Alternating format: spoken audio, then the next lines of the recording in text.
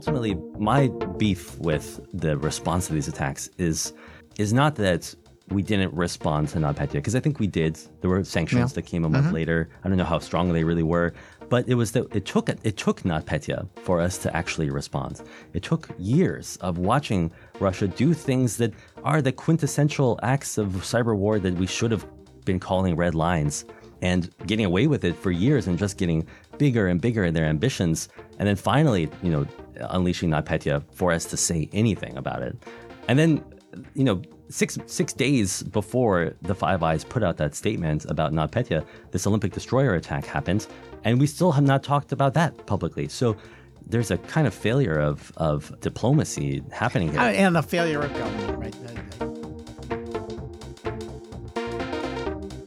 Welcome to episode 286 of the Cyberlaw Podcast, brought to you by Steptoe & Johnson, or maybe it's 285 and a half. This is going to be a freestanding interview with Andy Greenberg, who's an award-winning senior writer at Wired, who covers cybersecurity and who's written a book, Sandworm, A New Era of Cyberwar and the Hunt for the Kremlin's Most Dangerous Hackers, just released today or tomorrow, depending on when this actually comes out. And we're doing this interview freestanding. We didn't do an interview in our last version of the podcast, but I thought it was important to get it out quickly rather than tack it to the next episode. I'm Stewart Baker, formerly with NSA and DHS, host of today's program. I'm at least a lawyer talking about technology, security, privacy, and government, and I guarantee you that the views I express and probably the views that Andy expresses are not those of our institutions, our friends, our acquaintances, our lovers, or our pets, or our clients. Andy, I want to jump right in and ask you about this book, which I really enjoyed. And I got to say, I enjoyed it more as it went on. Inevitably, with these books, you spend a lot of time telling the world and the ordinary interested observer stuff that everybody who is close to the field already knows. So this book really gets rolling about a third of the way through, and I started to learn more and more, and it comes to a very nice crescendo toward the end. We'll talk about it. But here's my question. How'd you come to write it? Well, in late 2016, my editors at Wired, where I have written about hackers and surveillance and all of this stuff for a little over 5 years now, they asked me to find the big story of cyber war, and I didn't really know if I believed that cyber war was real, was an actual phenomenon at the time. I think that what they actually meant was the election hacking, the Russian election meddling, which I did not consider to be cyber war. But I went looking for what I thought was, maybe where was there a cyber war if there was one? And I had read a little bit about Ukraine, where there was this kind of hybrid war that had been unfolding since the pro-Western revolution. Right. And the more I read, the kind of more I could see was going on. There was clearly a war already, and then there was a big cyber element to it as well. Absolutely. And it was this sustained series of attacks, cyber attacks, hitting every part of Ukrainian society, the media, the private industry, the government, and then the utilities with this first ever blackout in late 2015. And as I was reading about this, it happened again in late 2016. So I felt like I was not too late to this story. I could get into it, and it was still escalating and unfolding. And so my first dip into this was a big magazine feature for Wired about the cyber war in Ukraine, and how we could see what was happening there was that Russia was using Ukraine as a test lab for new cyber warfare techniques. Yeah, sort of like Spain in the lead up to World War II, when both the communists and the Nazis tested their weapons and their tactics. And Peter Singer was very upset that I did not include that analogy that he gave to me in the book, which I should have. It's a very good one. I used to give talks about cyber war, and I used as my introduction the Guernica picture, which was a piece of war propaganda about the use of bombers against civilian populations. So the fear of new technology being used in war goes back at least to the 30s. Yeah, it is a really apt analogy. And the story that I wrote back in 2017 was that we need to pay attention to what's happening in Ukraine, because sooner or later these techniques, like these capabilities that Russia is using, will spill out to the rest of the world, that Ukraine is a canary in the coal mine, and we should pay attention to what's happening there for our own self-interest. So the second attack teaches us a little bit more about where cyber war was 3 years ago than the first attack. The first attack, they just sort of took over the screens and started moving the mouse around. The second attack was much more sophisticated and thoughtful. Well, the first attack was pretty impressive too. I don't want to, I think I agree with you. In the first attack, they didn't actually have a piece of malware that turned out the lights. Unlike Stuxnet, which, was a beautifully coded piece of malware that itself destroyed centrifuges. I mean, that's amazing. This, in that first 2015 blackout attack, it was essentially just manual. It gave them manual access, and then they clicked through. They were super users, basically. Right. I mean, they were the IT administrators logging in to take over your desktop, and they did that to grid operators instead. But in 2016, as you're getting at, they did use an automated piece of malware called Crash Override or Indestroyer that was a kind of, I don't want to say Stuxnet-like thing because Stuxnet was so sophisticated, but it was an automated malware attack that just rapid fire opened every circuit breaker. And actually, there's more to it than I managed to get into the book. There's news about this malware that just came out in the last couple of months that I've written about for Wired.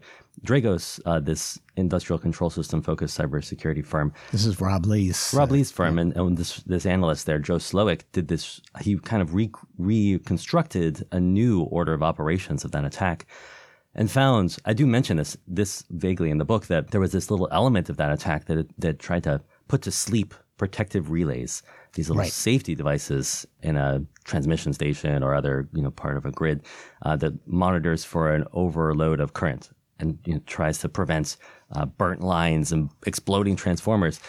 We didn't know what that protective relay attack was about at the time. It turns out that what the hackers seemed to have been trying to do was to use this automated circuit breaker opening to turn off all the power and then trick the operators into scrambling and turning everything on with the malware running, with the protective relays put to sleep, so that they they would just fry all this. They would fry their own equipment, and the response would be the kind of killer moment when they might blow up a transformer and cause a blackout that was much worse than anything we'd ever seen before. Yeah, I once when I heard that story, in an earlier episode, I said something like, the Russians are famous for their illegal biological weapons program that they ran for 40 years. And part of that program was to design a bug that first gave you the flu.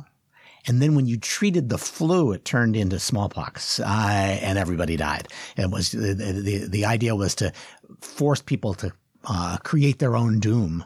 Wow, you are really full of good analogies today, because that is so perfect, and it is exactly that insidious. It's this idea of using the response against the victim, and the Ukrainians were lucky that element didn't work. It was just a tiny misconfiguration of the attack that made it fail. And that's the story of a lot of the worst stuff we've seen, is that there have been some things that change the expected action of the malware, sometimes in good ways and sometimes in bad. But coding errors are not uncommon in cyberwar. Right. And that maybe is a good introduction to the third big attack in this series, which came out after that first Wired piece and is the reason that this book exists. Because this is, the story was not just about Ukraine being a canary in the coal mine. It's about how the cyber war in Ukraine spilled out to the rest of the world due to, as you were getting at, another mistake, I think, the release of NotPetya, which was released in Ukraine, but immediately spread to the rest of the world, probably as collateral damage, but became the worst cyber attack in history, caused at least $10 billion of damage. And to me is like the kind of climax of this series of attacks in Ukraine. Yeah, that caused harm to anybody who essentially paid taxes in the Ukraine, because to pay taxes in the Ukraine, you had to have this obscure piece of software which was poorly secured and which could be updated by the Russians in a way that caused everybody's systems to fail. And so that raises this question. Was it inadvertent that they harmed everybody who paid taxes to Ukraine, or did they think either, yeah, that's what we want to do, or screw them if they can't take a joke? Well, I've gone back and forth about this, and I hear different things from different people who have studied NotPetya, this terrible worm. I ultimately do think that it was largely collateral damage, but that's to say that is almost to let them off the hook in a way, because it was so reckless that these hackers, Sandworm, who released NotPetya, could have, as you say, they took over this accounting software called MEDOC.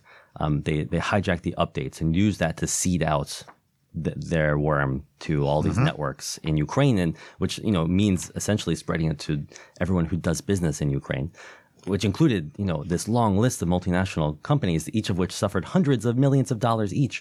So that is how this became such a disaster. But because they used this accounting software, they also had the ability, if they had wanted to access the tax ID number of every one of the victims. Right. And that was something that some of the malware analysts I spoke to pointed out, that they could have easily identified exactly who each and victim said, was. Not him, just the them. Ukrainians. Like, right. let's just, focus this attack on exactly the blast radius inside of Ukraine's borders, and that wouldn't have been perfect. You know what that sounds like? That sounds like a lawyer for Cyber Command who probably asks people exactly that question when they're getting ready to launch their own cyber attacks. I mean, I don't know if that would have been good enough for Cyber Command even then. No, it seems like the U.S. honestly is pretty restrained about these kinds of disruptive attacks, and these, when you release a worm, you never really know where it's going to stop spreading. And it probably would have spread beyond Ukraine anyway. But they could have nonetheless, tried to keep it out of the networks of Maersk and Merck and FedEx and like Mondelez and Rankin Benkisler, these massive companies that really were not their targets. And also, let's be clear, there were tons of Russian victims of NotPetya as well. Right. And I name a few in the book, but Russians point this out to me, that how could this have been a Russian military intelligence attack when we suffered so much from it. Maybe more military than intelligent, huh? Exactly, yeah. And I think that the answer is that it was probably an accident. And these guys are just cowboys. They just made a terrible mistake. So that's looking at what's being done in Ukraine by the Russians. Clearly, there's a lot of cowboying going on, partly because, Ukraine is not clearly a country that we're sworn to defend. We're happy to help them, but we're not sworn to defend them under NATO. And if we did swear to defend them, the Russians might make us prove it. So it's they feel they have more leeway there than they would have even in Estonia, which is a lot closer and a lot weaker, but has a NATO guarantee. Right. And I think that this is part of the tragedy of this story, is that we in the West said, oh, well, Ukraine is not a part of NATO. It's essentially Russia's sphere of influence. We don't have any sort of binding allegiance that requires us to come to the defense of Ukraine. So we're just going to watch this unfold and not say anything, and essentially give a message to Russia that they can do these things with impunity to anyone who is not, under our aegis. And that was a mistake. I think it's cyber appeasement. Right. It's worse than that. We just kind of pretended it wasn't happening at all. And it took years for us to attribute the attacks, right? Well, it took years for the U.S. government to officially attribute the attacks and say, this is the Russian military, this is not okay. And it never happened when it was just Ukraine as the victim. That only happened 8 months after NotPetya. Right. The story of the book, to me, is how we watched this unfold in Ukraine. We watched Russia doing these, one unprecedented, crossing one red line after another. Right. Or at least one line that we had tried to say, this is a norm. You shouldn't turn off the lights on civilian populations without a military justification, and you shouldn't screw up financial systems. All things that these attacks did. And I've always said that I think the norms that the U.S. government promulgates are shopping lists for at least the North Koreans. They say, oh, that's what scares them. Let's try that. And there's a little of that in the Russian attacks. They're having a lot of fun doing this. I mean, they do seem to be having fun. They seem to be trying to outdo themselves all the time. They seem to be doing everything they can think of. Like that second blackout attack, there was no real reason to have to develop a new way to cause a blackout, an even worse way. So it's like, hey, Dmitry, hold my beer. Watch this. Well, I mean, in the kind of some of the later chapters of the book, as I try really to get to the answer of who Sandworm is, I both seek out the real attribution of who are these hackers, where are they based, what are their names, and, as much as I can learn that, but also like what is their motivation. And I talked to a bunch of Russia analysts and people who have talked to GRU, people over the years. I didn't manage to talk to any GRU defectors myself. I read as many of their books as I can. I have to say that because you went to their headquarters and hung around, right, taking pictures? I was not. I don't think I took any pictures because that was exactly what I was. And I did not knock on the door and ask for an interview with Unit 74455. I knew that probably wouldn't end well. And at the very least, like I was not actually going to get an interview. More likely, they would be interrogating me in a locked room somewhere. But I felt this kind of obligation to see the story through to the degree that I had to go look at this building that I believe that they were likely in, which. I don't want to spoil it, but it's this building in Moscow. It's a nice office tower, right? Yeah, it's in a nice little suburb. Yep. So let me take just a step back and run at this again. You're looking at NotPetya, turning out the lights in Ukraine, and you end up pulling together a set of attacks that most people now would attribute certainly to the Russians and increasingly to the GRU. What are the other attacks that these guys, that we would remember that these guys are probably responsible for? Well, the third one, aside from the blackouts, if you call that one, and then NotPetya, the third act of the book, the big attack in that act is the attack on the 2018 Winter Olympics, which is another disruptive attack, which we don't hear so much about because the Koreans did a hell of a job in responding to it. That's part of why I think the book tells this story that I don't think I've been told before of the 12-hour kind of desperate marathon that the Koreans had to undergo to reassemble their entire IT back end of the Olympic Games before actually starting in the middle of the opening ceremony. They have to rebuild the Wi-Fi and the app and everything so that it will not be this humiliating confusion when everybody gets out of the stadium. 35,000 people. Tries to send the pictures home and stuff. Or tries to find their hotel or, whatever. But then they have to spend the next entire night, that entire night, trying to rebuild the network so that when the games begin the next day, things will be running when everybody wakes up and the actual Olympic Games start. So, but they succeeded at that. And and that led people to think, oh, it was a glitch. Also, there was problems attributing this. Right. That's an understatement. This was the hardest attribution problem. It almost seemed like this attack's main goal in some ways was to discredit attribution. Was to highlight the attribution problem, to hammer on that and to say, actually, you guys, there is no such thing as real attribution. Look at all these possibilities here and these. So they were stealing code from they were taking other fingerprints from groups. other groups, the Chinese malware and North Korean malware. It was strange because they made a really concerted effort in parts of this to make it look like North Korea, but they also just threw in some Chinese code too, just to really confuse everyone. So this was a kind of, one malware analyst called it psychological warfare on reverse engineers. It was designed to make you doubt that you'll ever get to the bottom of these false flags.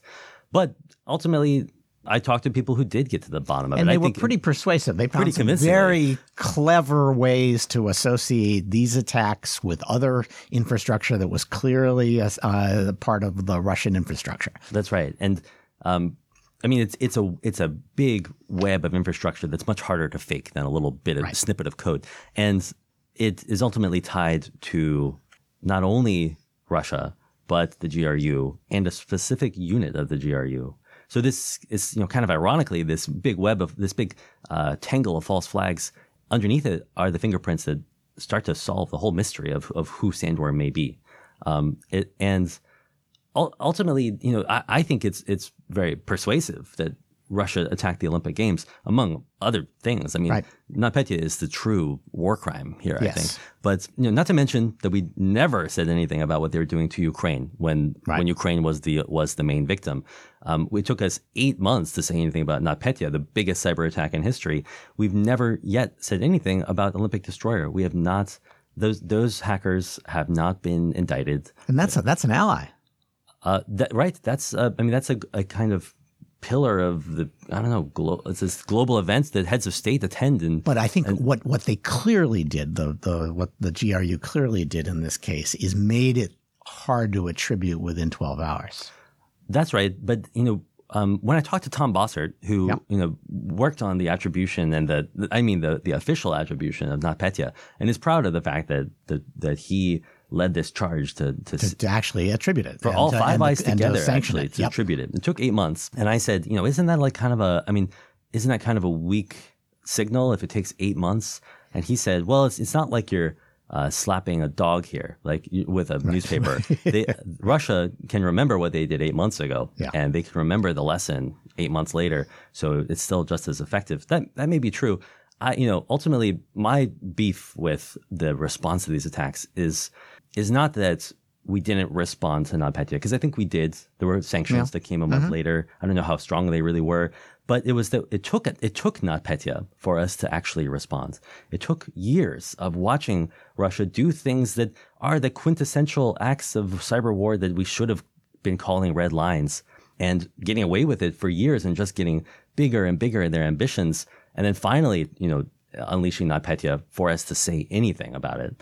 And then, 6 days before the Five Eyes put out that statement about NotPetya, this Olympic Destroyer attack happened, and we still have not talked about that publicly. So there's a kind of failure of diplomacy happening here. And a failure of government, right? Government does. When I was in government, I went to a meeting and I urged some course of action, and this wise old deputy secretary from DOD said, well, in my experience, government is often the very best way to do something the second time. The problem here is these are all first time questions, and you have to struggle through what are we going to do? All the hand wringing. I remember the Cole attack, the attack on the Cole, which was a physical attack by Al Qaeda. We never did respond to it because it came at a bad time for government. The Clinton administration was ending. Bush administration was coming in. It wasn't clear whose problem it was. It wasn't clear what to do. That sounds very familiar. Yeah. I mean, I got that impression that that's what happened with the 2016 blackout, for instance. It happened in December of 2016, so that's kind of right in the interregnum, right? And then with NotPetya, it was, at first it looked like it was criminal ransomware. Yep. I even believed that on the first day before I started talking to the Ukrainians about it, who are always, of course, willing to say it was Russia. Right. And so it was confusing. And then it took a long time to see the scale of it as well. The companies outside of Ukraine that were victimized by this all did their best to sweep it under the rug. Yeah, it took them. I remember when they were estimating 100 million, 200 million, which were big numbers, but it turns out to be $1 billion for most of them. It was close to $1 billion for Merck. It was, I would say like closer to $500 million for most of them, but it adds up. But certainly not 100 million. But each of those, we see like New York Times front page stories about the shutdown of the Atlanta or Baltimore city government with ransomware. That's $10 million or $20 million of damage. We're talking about, an order of magnitude bigger for each one of these firms, and several orders of magnitude bigger in total. It's a mind-boggling scale. A big part of the book is me trying to reconstruct. Maybe not a big part of the book, it's just a few chapters, but it was a big part of my reporting. It was really hard because Maersk did not want to talk about this. Oh, interesting. No companies outside of Ukraine wanted to tell the story of being hit with NotPetya. So it took, all this back channel anonymous sourcing and brave people willing to talk about these very, terrible experiences they'd had. As, in Maersk, they watched their entire global network be destroyed. Including their, 17 of their terminals and ports around the world, and the physical kind of instantiation of that was just so dramatic. And so I tell that story in a lot of detail, how, what it looked like inside the Maersk's headquarters when every screen in a wave just goes black, black, black, black, black. And then this, within minutes, they realize that ships are arriving at terminals and ports around the world, and they don't know what's on them. And the gates are paralyzed outside those ports, and tens of thousands of trucks are lining up outside. It's amazing somebody didn't starve to death in line or lose a freighter. We don't know the extent of it. I mean, I have heard that I don't think I put it in the book because I couldn't confirm it, but I think that there are still plenty of lost containers as a result of this, just confusion bomb, essentially. Yeah, you talk about somebody calling up Maersk and saying, I didn't get my shipment. And they said, well, how about $1 million? Will $1 million do? Right. I mean, Maersk did its best to recover from this and cover the costs for their big clients anyway. A lot of little clients, I think, got screwed from what I can tell, and partners and things. But the cost for Maersk was huge, and they say $300 million. I hear that it was probably more. Right. But you multiply that by every other one of these companies, like Mondelez, which owns Nabisco and Cadbury and Rankin Benkisler that makes Durex condoms, and it just there's so many of these. Merck, which had to borrow some of its own HPV vaccine from the CDC because it couldn't produce enough because of NotPetya, and lost $870 million. When you multiply this out, and then there is this other kind of immeasurable element of this, which is that it hit hospitals too. Right, which again, as though it was on their shopping list, they said, "Oh, well, let's make sure that we mess with the Americans' notion that we shouldn't take down hospitals." So, let me ask. That kind of takes me to something that I enjoyed most in the book, or at least I hadn't thought about it. And once you've done the attribution, once you put all of these adventurous episodes together, especially if you can attribute them to a particular organization, you kind of wonder, what the hell is going on in this organization? What are its values? What's its history? Why does it behave this way? And you do a nice job of first tying a bunch of stuff that we hadn't been sure was really, they all have different bear names. There's Voodoo Bear and Fancy Bear and Grumpy Bear. And those are great names if what you're looking at is their tools, which is, of course, where they come from. They come from the forensics, incident response teams that get to see the tactics and the tools and the protocols that people use to get in. They have a little bit of an idea of what the targets are, but they don't have an intelligence capability to analyze other parts of what is going on here and other bits of evidence. And so they have found different tool groups and given them different bear names. But you make a persuasive argument that a lot of those tools are actually developed inside a bigger organization that is almost certainly the GRU. Well, right. The kind of private sector malware security researcher community, who are really the main sources and some of the main characters in the book even. Yep. They're kind of the detectives that we're following through this detective disaster story. And in a few cases, stealing each other's attributions. There's a little drama. What Rob Lee did with this poor Slovakian security company. I don't even want to step into that again. There's a lot of beef there. There's a lot of beef. Okay, so the story may not actually be accurate, that they worked 6 months. They asked him to check their work, and he spent 3 days producing his own report. No comment. But to what you were actually, to your earlier point, they get access to all this forensic stuff. Right. They get the malware. In some cases, they get the incident response logs, and that can be really detailed. They can see the victimology, but then they kind of use that to assemble theories that for me are kind of only confirmed in some cases. You can only confirm that like Fancy Bear may line up with this unit of the GRU Sandworm may lined up with this unit of the GRU when an intelligence agency, or better yet, a group of them like the Five Eyes, make some statement about that. Or even best of all was when Robert Mueller released an indictment of 12 GRU agents and said, look, these guys are in unit 26165. These guys are in unit 27445. That was kind of like an answer key for a lot of my sources who they were like, oh, yes, this is confirmed. I knew it. So if that's the case, I mean, we all said, okay, so it's an intelligence arm of the Russian government that Fancy Bear is, and so is Voodoo Bear. But you put it together, partly thanks to Robert Mueller, as the GRU, and the GRU has gone through a kind of remarkable fall and rise just in the last 10 years. And it seems to have created a culture that really is sort of, hey, Dmitry, hold my beer, watch this. Not just in cyber war, I should say. Like as I really looked into the GRU and started talking to people who know them, who follow them, including one very brave journalist who I speak to in Moscow, Roman Dobrokotov, who partners with Bellingcat, a lot of their work, and Bellingcat did amazing stuff on this. They do great stuff. I mean, the GRU are absolutely out of control. I mean, just name some crazy thing that Russia did, and it seems like it was probably the GRU. Like the downing of MH17, the GRU were involved. The attempted assassination of Sergei Skripal, that was right, GRU. where they used the most Bond villainish a tool and the most obviously attributable to Russia that you could possibly imagine. It was like they just said, "Hey, over here." And then they get caught and they say, "Oh, we were just trying to see the Salisbury Cathedral." I mean, they're not like big strategic thinkers. Or maybe they don't care that maybe getting caught doesn't have consequences. I'm guessing you take that Putin is raised in this culture. They get caught and he says, "Yay, good on you. That was ballsy to do that."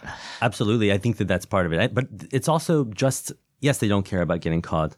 They also just don't seem to care about making mistakes, though. Like NotPetya was terribly damaging, far beyond anything that it needed to be. I don't think that even the GRU or Putin, who they were trying to impress, or whatever general, wanted it to come back immediately into Russia and do that kind of damage to their own country. So what do you think? Is there a theme to this pudding? Do they have some idea? They must have some doctrine.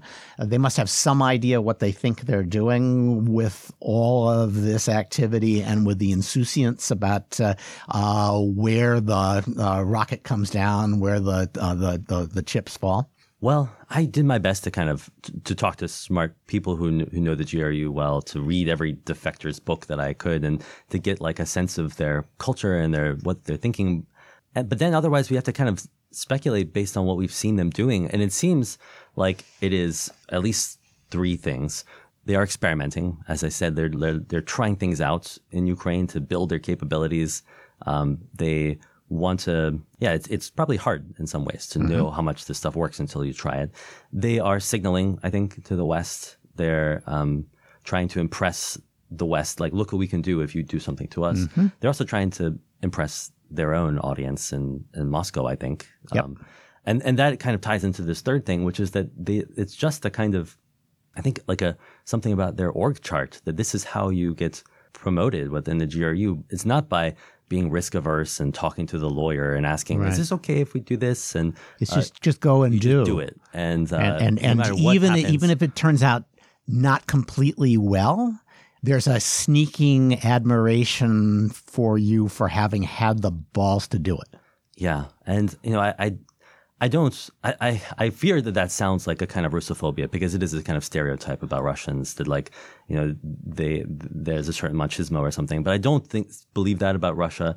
I believe that about the GRU and maybe the Russian military and Russian intelligence, that there is this kind of, just machismo and cowboy mentality that you just go out there and like do the most brazen thing you can think of, and you earn your pay for the day. So there is a kind of nihilism to it.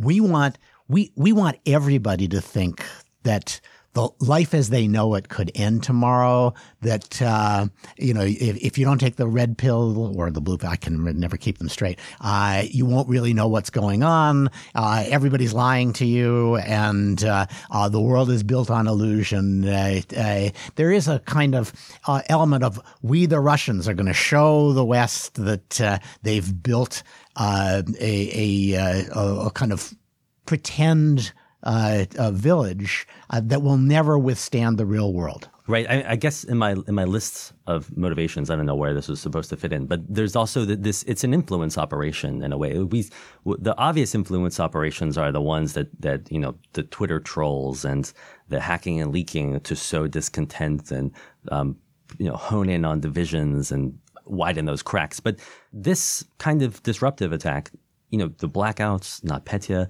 all of it is itself, as some smart people, tell me at the end of the book, they believe that is an influence operation too, in the same way that terrorism is. It's like terrorism. It's designed to make the Ukrainians in particular lose confidence in their governments and feel like they don't have a sense of security to make Ukraine look like a failed state. So this is the Russian version. It's kind of a global Russian intifada, right? To do to the world what the Palestinians for a while did to Israel. You never know when bad stuff is going to happen. People are going to die. Innocents are going to be slaughtered. No one can stop it.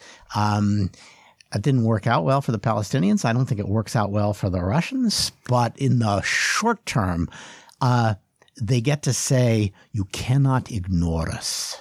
Right. It's an insurgency. And I think that insurgencies do work sometimes. And in Afghanistan. Yeah, but we ain't going home from the grid. So they work when you're attacking a stronger power that has the option of going home. I'm not sure they work when you're attacking somebody at home. It's an interesting question. I mean, I haven't thought about that idea of insurgencies being an attempt to make the enemy just give up and go home. And how does that work here? Nonetheless, it seems like what Russia's position is that they are this insurgent in the global order. They don't want to rise through it like China does. They want to blow it up. And the things that they're doing do not, they don't have tactical advantages. So I agree. And last question, what should we do about it?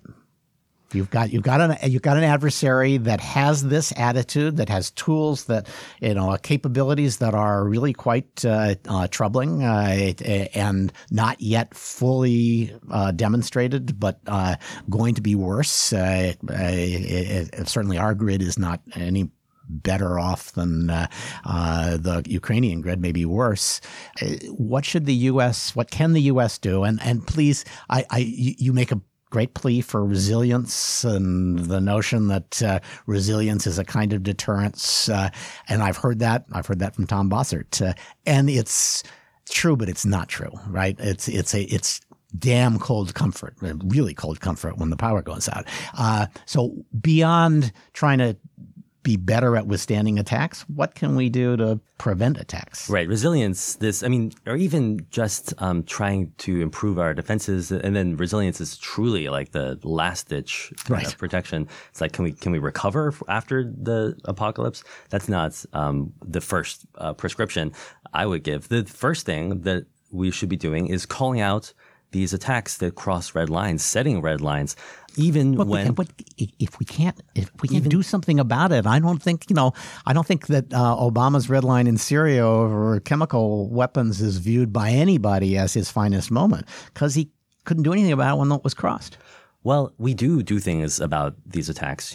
Obama did, for instance, call out North Korea for attacking Sony and the Iranians for attacking U.S. banks and indicted people in those cases. I think that Russians in particular, they would like to travel abroad. They don't like sanctions. Sanctions do actually hurt Russia. I don't know if it hurts them enough, but we barely tried. The first thing that you do is you make rules. You make what Brad Smith calls a Geneva Convention for the Internet, or I think don't gag me with a spoon. Sorry. Another idea like that is Josh Corman's idea of of a no-fly zone around certain things. So who's going to enforce these rules? We are? We're going to create no-fly zones over hospitals in the UK and then enforce it? How? Just by so we've already tried sanctions. They have some value, but they can be overused. Are we going to launch our own attack on Russian hospitals? I don't think so. No, and I don't want to suggest that we're doing some sort of mutually assured destruction or threatening a military response. Right. But we've barely tried the diplomatic responses. We've barely tried to set the red lines that we could enforce with these peaceful tools like indictments and sanctions. Okay. Andy Greenberg, Sandworm, A New Era of Cyberwar and the Hunt for the Kremlin's Most Dangerous Hackers. Good book. I really enjoyed it. Especially, it just gets better and better toward the end. Thank you. A lot of fun.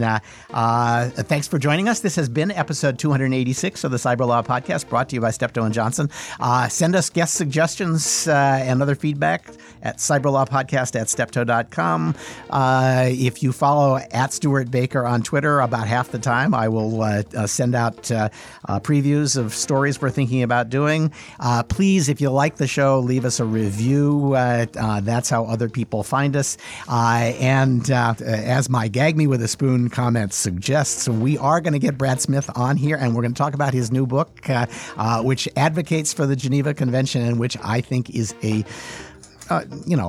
naive, at least. I think that's probably the nicest thing to see. So expect some sparks to fly in that interview. I have a lot of respect for him. I just disagree with him profoundly. So please join us for that and other interviews as we once again provide insights into the latest events in technology, security, privacy, and government.